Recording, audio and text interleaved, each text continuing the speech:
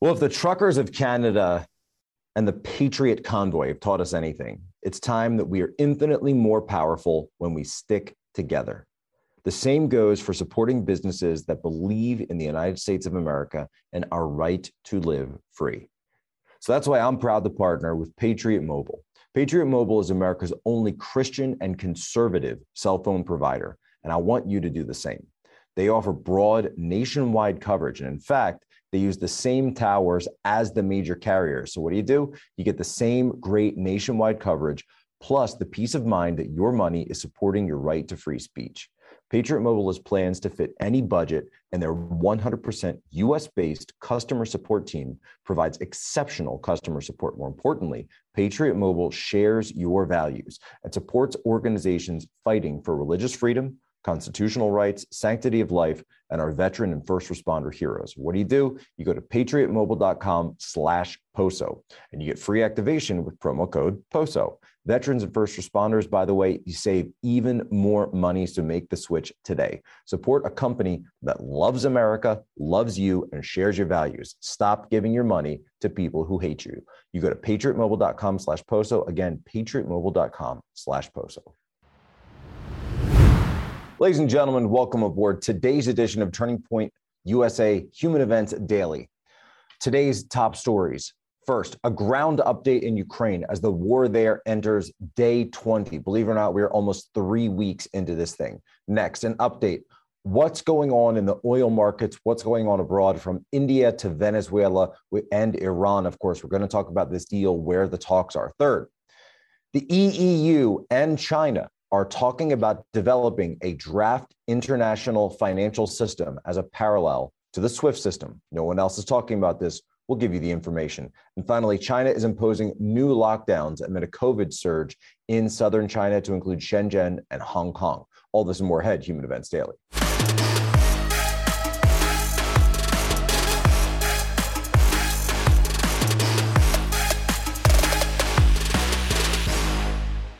What's the end game?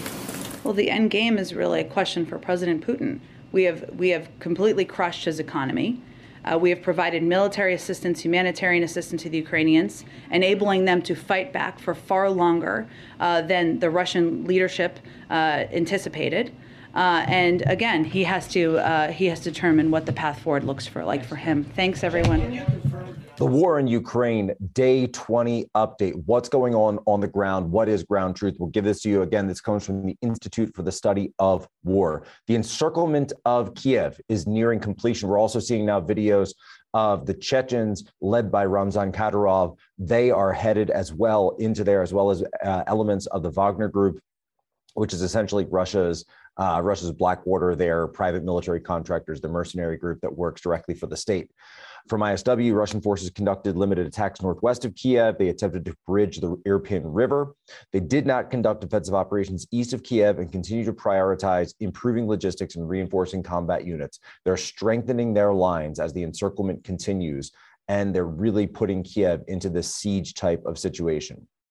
The continued ability of Ukrainian forces to carry out counterattacks around Kharkiv indicates that Russian forces are unlikely to successfully bypass the city from the south. So it looks like Russian forces are still fighting within that city of Kharkiv. Russian and proxy forces continue to achieve territorial gains in Donetsk Oblast after the initial week. Ukrainian forces also resumed Russian attacks from Kherson towards Mykolaiv and Kryvyi Rih on March 14th. Russia will likely deploy small units of Syrian fighters to Ukraine within the week, and is confirmed to have deployed, as I mentioned before, the private military forces. A lot of these Syrian fighters, by the way, that have been agreeing to come up to Ukraine to fight for Russia, they're actually Christian fighters that are coming up to support, because they are pledging support for Russia in response and as essentially a way to pay them back for helping them to defeat ISIS and fight al-Qaeda out of their lands in Idlib, in places like Aleppo in Syria. And so there's a lot of very complicated issues there. In fact, I was actually just watching the news this morning, scrolling through Telegram channels. When I say watching the news, I do it a little bit differently than my dad does. I'm looking at Telegram. I'm looking at what's going on in language. We're going to various Twitter lists that I have built out. And there was a huge rally that was actually held right in downtown Damascus for, sort of a pro-Russia, pro-Syria rally that was held. Lots of flags, pictures of Assad, pictures of Putin. So people need to understand that this is not seen as unpopular in some parts of the world. And there are people that want to come in. Why? Because this administration and this president and a long succession of these presidents, right, neoliberals and neoconservatives, they've united the world in a sense. They've united the world against the United States. They've united the world against us. They did promise to unite the world, but they're doing so in a way where we're the bad guy. We are, quote unquote, the evil empire in their eyes. And they're the ones who are picking away now at the scraps. They are the ones that see us as overextended. They see us as heavily in debt. They see us as weak, certainly with this president at the helm. They see us as weak. That's why you're seeing places like Iran kick off right now. That's why you're seeing these massive cyber attacks on Israel. The attack on what we're told was next to the U.S. consulate in Erbil in northern Iraq from northern area of Fatah 110 ballistic missiles out of Iran. Understand we're in a very dangerous time right now in our country. And there was this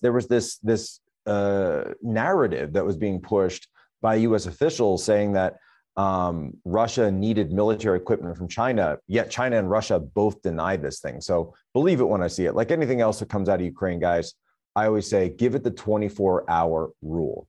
But understand, the situation for Ukraine and the government there is very dire. Zelensky and everybody else need to start to realize that the best way out of this is a diplomatic solution.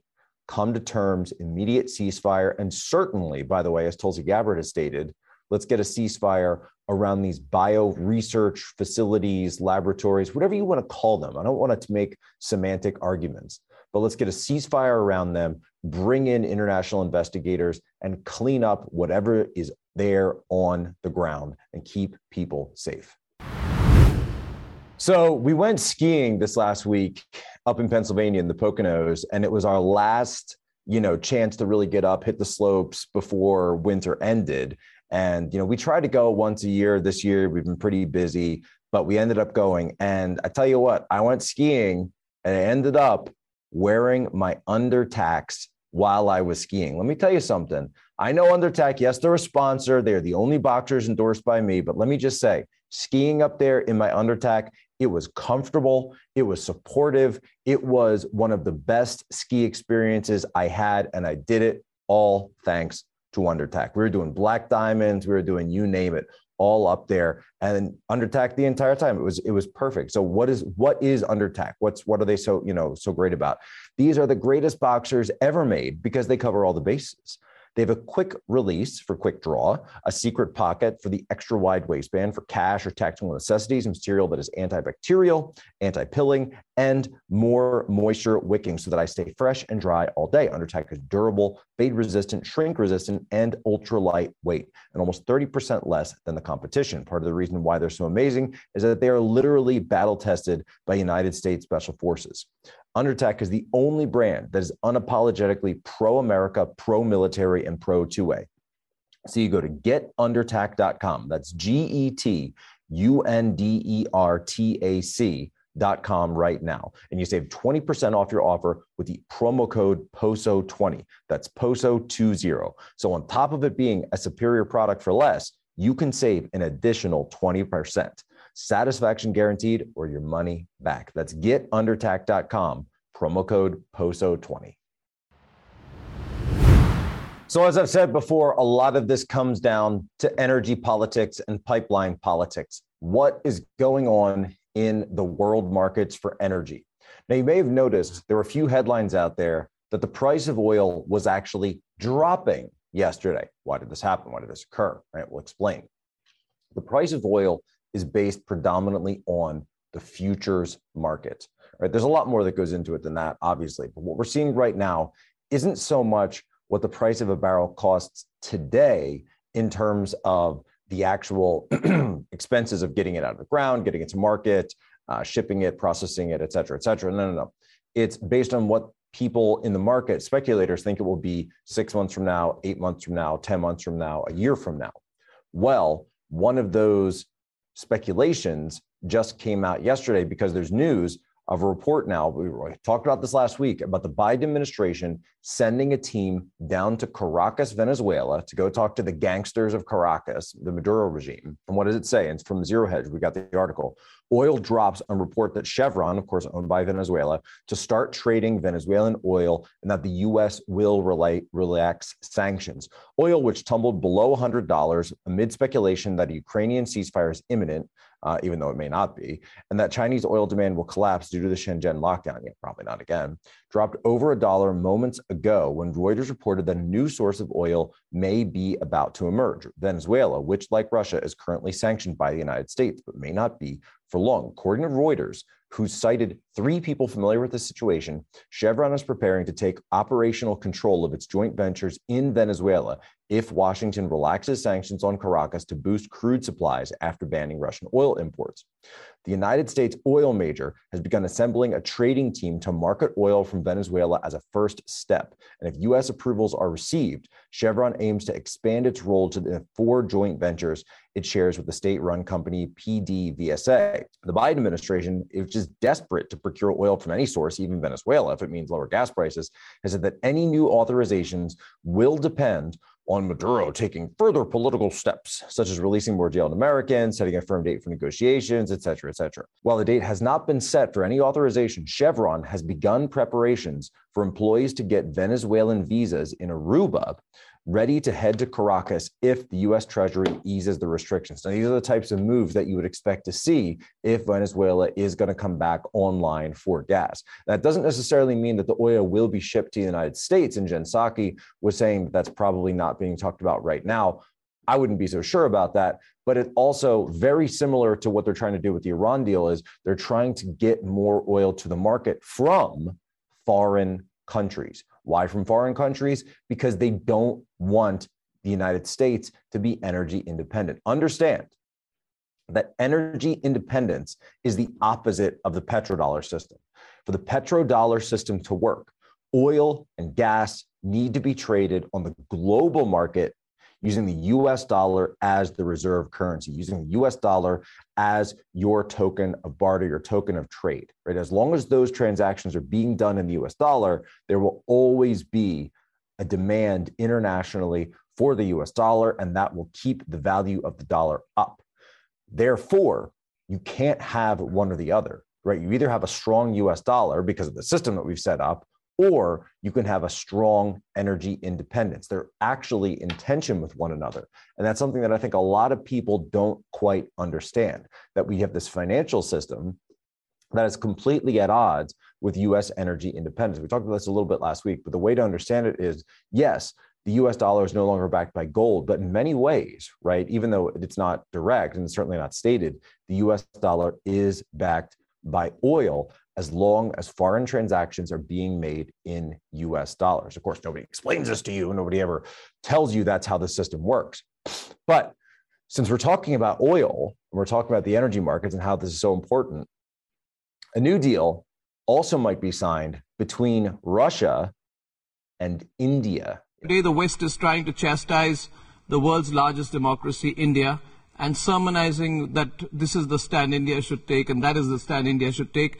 And I'd like to tell you, we have taken a stand. We are not going to fight a battle with Russia. That is a Western creation. This is a creation of the West. We are abstaining. We did not cause this war, Sean. We did not cause this war, and we will look out for ourselves. Now, India, of course, has been doing their best to balance out the situation. Remember, India is a major trading ally of Russia. Right? Again, they're also part of this Eurasian landmass, right? That's your Southern Asia. So India's major adversary is China. However, China and Russia are partners on many, many things. So what's Russia trying to do? They're trying to balance out India and China. Russia also knows that if they want to keep China at bay a strong India is a great way to do that. So India is considering, as from thehill.com, considering a Russian offer to buy crude and other commodities at discount prices a week after the U.S. banned all Russian energy imports. India is the world's third largest oil consumer and importer, of one of the few countries not to condemn Moscow's invasion of Ukraine. Currently imports 80% of its oil, but only about 2 to 3% from Russia. Understand, ladies and gentlemen, the parallel economy is being built, and it's being built around the United States and without it. So we just got out of the bomb cyclone this past weekend, right? I was up in Pennsylvania with the kids. We had the bomb cyclone. This thing was horrendous. We talked about it yesterday, but we were so happy that we were traveling with our MyPillow travel pack, and that when we got home to Washington, D.C., that we had all of our MyPillow stuff there. So what do? You go to mypillow.com, use promo code POSO, the power of promo code POSO. And I saw people saying yesterday, they're like, but POSO, how can you sleep when there's so much going on in the world, when there's so much happening, there's so much going on out there? I say, well, number one, I always pray. I put my faith in God, not in man. That's number one. And number two, it all begins with the greatest sleep system that money can buy and the best night's sleep in the whole wide world from mypillow.com, promo code POSO. It's as simple as that, folks. It's as simple as that. Look, if you want to support us, you want to support the program, go to mypillow.com/POSO. You go support them. You support our advertisers. That keeps the lights on. That keeps us in business. That keeps us able to give you this news every day. And we really appreciate it. So thank you again from the bottom of my heart. Now, going into this next story, nobody is going to be talking about this one today. We're going to talk about it. The EU and China are working together to draft an independent monetary and financial system. And it's amazing because the only place that, and I actually, the team spent all last night trying to dig in this story. We only were able to find sources on it out of Kazakhstan. Kazakhstan, of course, is part of the EU, this Eurasian Economic Union, which is basically an answer to the European Union, certainly not as strong as the European Union, but it is an economic bloc that's been built as a response to the EU. And certainly one of the end goals for the war in Ukraine is probably that Russia will argue that Ukraine should be part of this EU. What they're doing, and so I want you guys to understand, we're not just going to give you the information of what's happening on the ground today. We're going to talk to you about what's going to happen in 3 weeks. We're going to talk to you about what's going to happen in 3 months, perhaps even in 3 years. The Eurasian Economic Union and China are working together to develop a draft of an independent international monetary and financial system. The Eurasian Economic Commission reported that the system will presumably be based on a new international currency, which will be taken as an index of the national currencies of the member countries and the prices of exchange-traded commodities. The first step is expected to be presented for discussion by the end of March. This is coming up very, very fast. Let's see, Sergei Gazlayev says, who is the minister in charge of integration and macroeconomics, stated that given the common challenges and risks associated with the global economic slowdown and the restrictive measures against the EU and Chinese states, our countries should step up practical cooperation both at the level of regular export dialogues and in form of joint measures and projects. Understand where this is going. Understand how to put your financial well-being ahead of all of this. That's where we're going with this. You have to have your family set up right. We have to have our country set up right. They are taking steps to integrate, whether you want to call it the global south, whether you want to call it the East, right? They're creating a parallel economy, and it is now being backstopped and underwritten completely by China.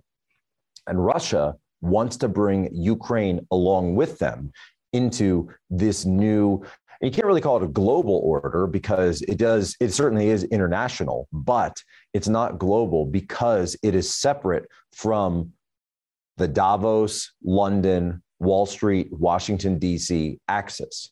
This is a new power structure, a new global financial market that they're setting up outside of the SWIFT system. So One Belt, One Road, the Belt and Road Initiative, the BRICS nations, Brazil, Russia, India, China, South Africa. They have been talking about this for years. And understand, by the way, we talked about it yesterday, the role of central bank digital currency and crypto is going to play in all of this. They have commodities. We need to be smart and start developing our own commodities and our own resources if we are going to play in this new world, because that's the problem with all of this. These other countries, all these people, Xi, Putin, the rest of them, they play to win. Us, all we do is play. Folks, you need to understand what point in the movie you are in. Throughout the more than 2 years of fighting the epidemic, the Hong Kong SAR government has put in all the necessary resources and efforts in order to keep Hong Kong people safe.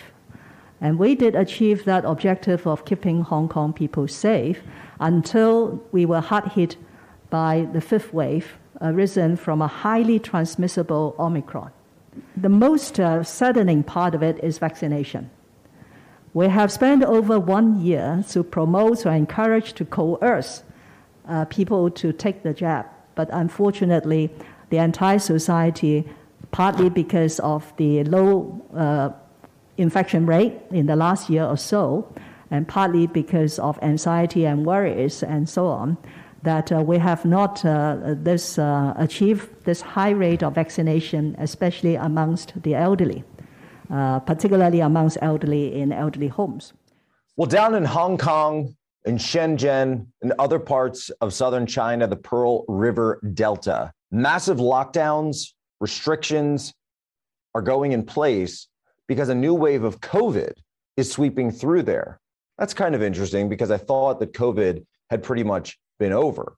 We also know that in Hong Kong and some of these areas, that it wasn't as strong as earlier reported, at least back in 2020, or at least in terms of what the CCP was willing to tell us. We've got this out of, you could see it, ABC, NBC, they've all got it, right?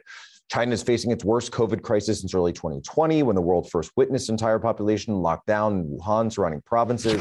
2 years on, it's now sending tens of millions of people into lockdown in the entire north, as well as in the northeastern province of Jilin, in the southern cities of Shenzhen and Dongguan, with 17.5 million and 10 million respectively. You're talking about 50 million plus people. Also in Hong Kong, we've got, out of the Hong Kong Free Press, Hong Kong's COVID-19 death toll exceeds Wuhan's as mainland Chinese medics to arrive on Monday. In a press briefing, and we just heard from Chief Executive Carrie Lam, her administration put in all necessary resources to keep the population safe and is blaming, of course, the low vaccination rate. So what is actually going on in Hong Kong? What's going on the ground there? Is this a new variant, or is this something else that's going on? Now, obviously, the CCP are the people who, from the very start, didn't tell us the truth about what was going on in Wuhan.